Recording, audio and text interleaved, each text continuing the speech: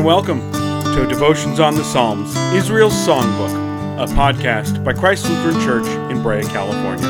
Today, Pastor Pat Hauser guides us through Psalm 44. A wonderful Wednesday to you. This is Pastor Pat here with our Wednesday Psalm devotion, and today I'm very blessed to share with you a devotion that is based on Psalm 44. How about if we open up in a word of prayer?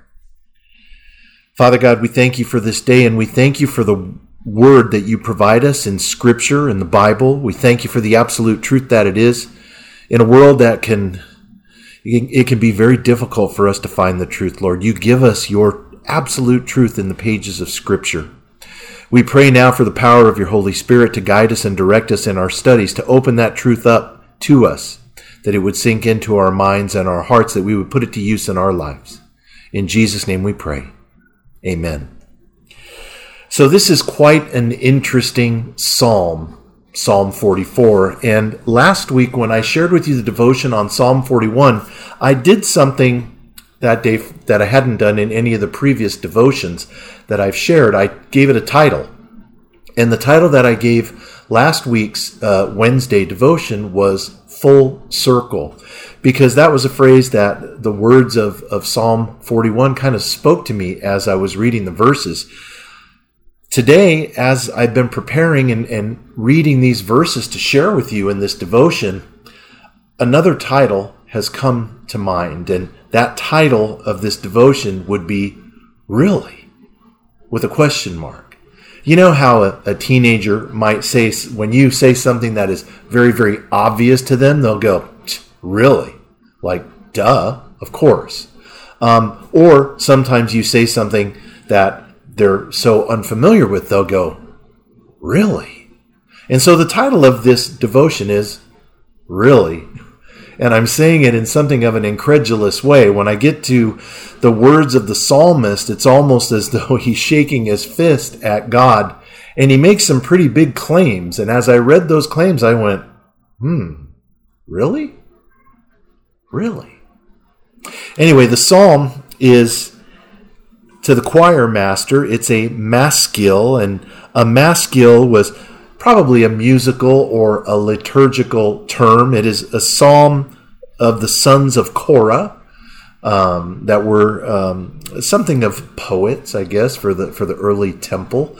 The psalm begins in a pretty praising and uplifting way. The song begins giving God praise for everything that he's done, and the praise that he receives is because of what the psalmist and God's people have learned from those that have gone before them. It's kind of a really neat example of stories of God's work in the lives of his people being handed down generation to generation. The psalmist writes, O God, we have heard with our ears, our fathers have told us what deeds you performed in their days, in the days of old. You with your own hand drive out the nations. But them you planted, you afflicted the peoples, but them you set free. For not by their own sword did they win the land, nor did their own arm save them, but your right hand and your arm and the light of your face, for you delighted in them. Verses 4 through 8 go on with this similar idea that God saved his people, and it was he alone who saved them. It was no effort on their own. It was not through their own military might or any other skill or ability they had. It was God and God alone who did this for them. But then when we pick up in verse 9, the psalmist writes, but, here's a big but you've rejected us and disgraced us. And I'm going to paraphrase this section. You've made us like sheep for slaughter. You've sold your people for a trifle. You've made us the taunt of our neighbors. You've made us a byword among the nations, a laughing stock among the peoples. All day long my disgrace is before me, and shame has covered my face. Wow. This really expresses the boldness with which we can come before the throne of our Heavenly Father. We can be bold, absolutely, but we ought to be truthful. And a phrase that Pastor Eric and I use quite often when we speak to one another and frequently when we teach Bible studies is we need to be self-aware. We need to know and understand what role do we play in the way our lives go. Did God really abandon his people? Because that's kind of the accusation of the psalmist here. You've rejected us and disgraced us. Really? Did God reject his people completely? Or did he remain faithful to them? Friends, sometimes when we go through times of difficulty, it's a time of pruning. It's a time of discipline. And God works through these difficult times of discipline and pruning. And he works in this way that we might bear more fruit, just like a plant in your garden that needs to be pruned back sometimes to make it more productive. That's us. And God allowing his chosen people to be overrun by other nations, to be ultimately taken into captivity, was a result of their unfaithfulness. The psalmist goes on to accuse God of not keeping up his end of the contract, the covenant between them. In verse 17, he writes, "All this has come upon us, though we have not forgotten you, and we have not been false to your covenant. Our hearts have not turned back, nor have our steps departed from your way." Really? Really? I seem to remember reading in the Old Testament how time and time again God's chosen people turned their backs on God, and as a result, God sent them judges or prophets to call them to repentance, and sometimes the prophets would be put to death. Sometimes those judges would be listened to for a short period of time, and God's people would be reconciled only to drift away out of right relationship with God. The psalmist actually has the audacity to claim that God is asleep on the job.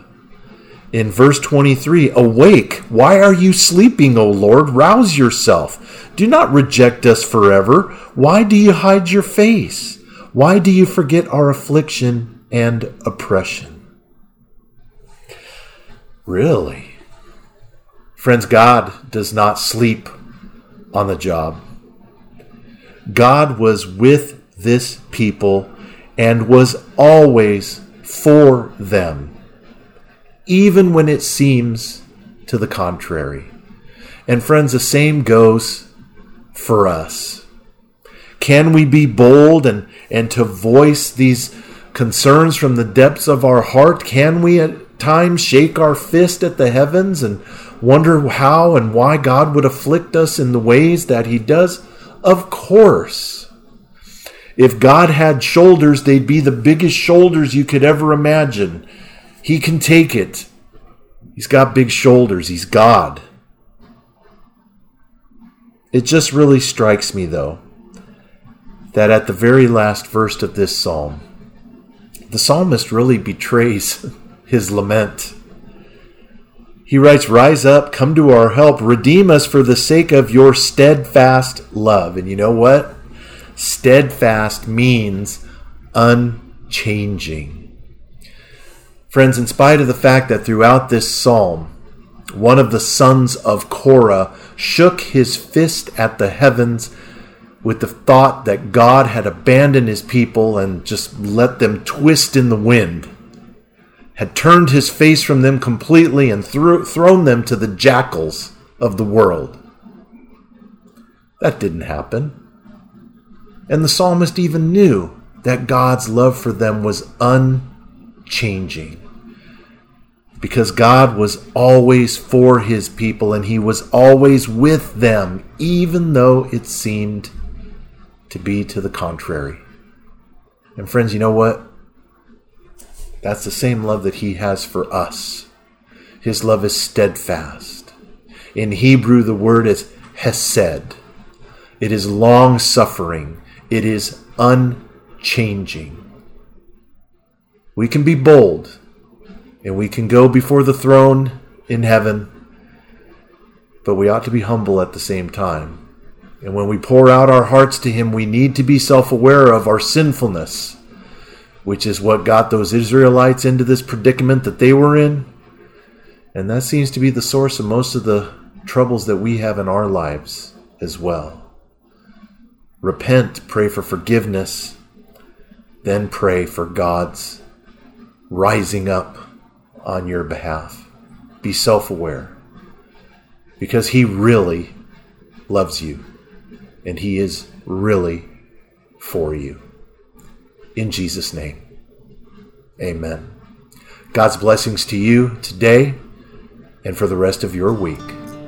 See you next time. Thank you for joining us. As a reminder, follow Christ Brea on all social media outlets and visit christbrea.org.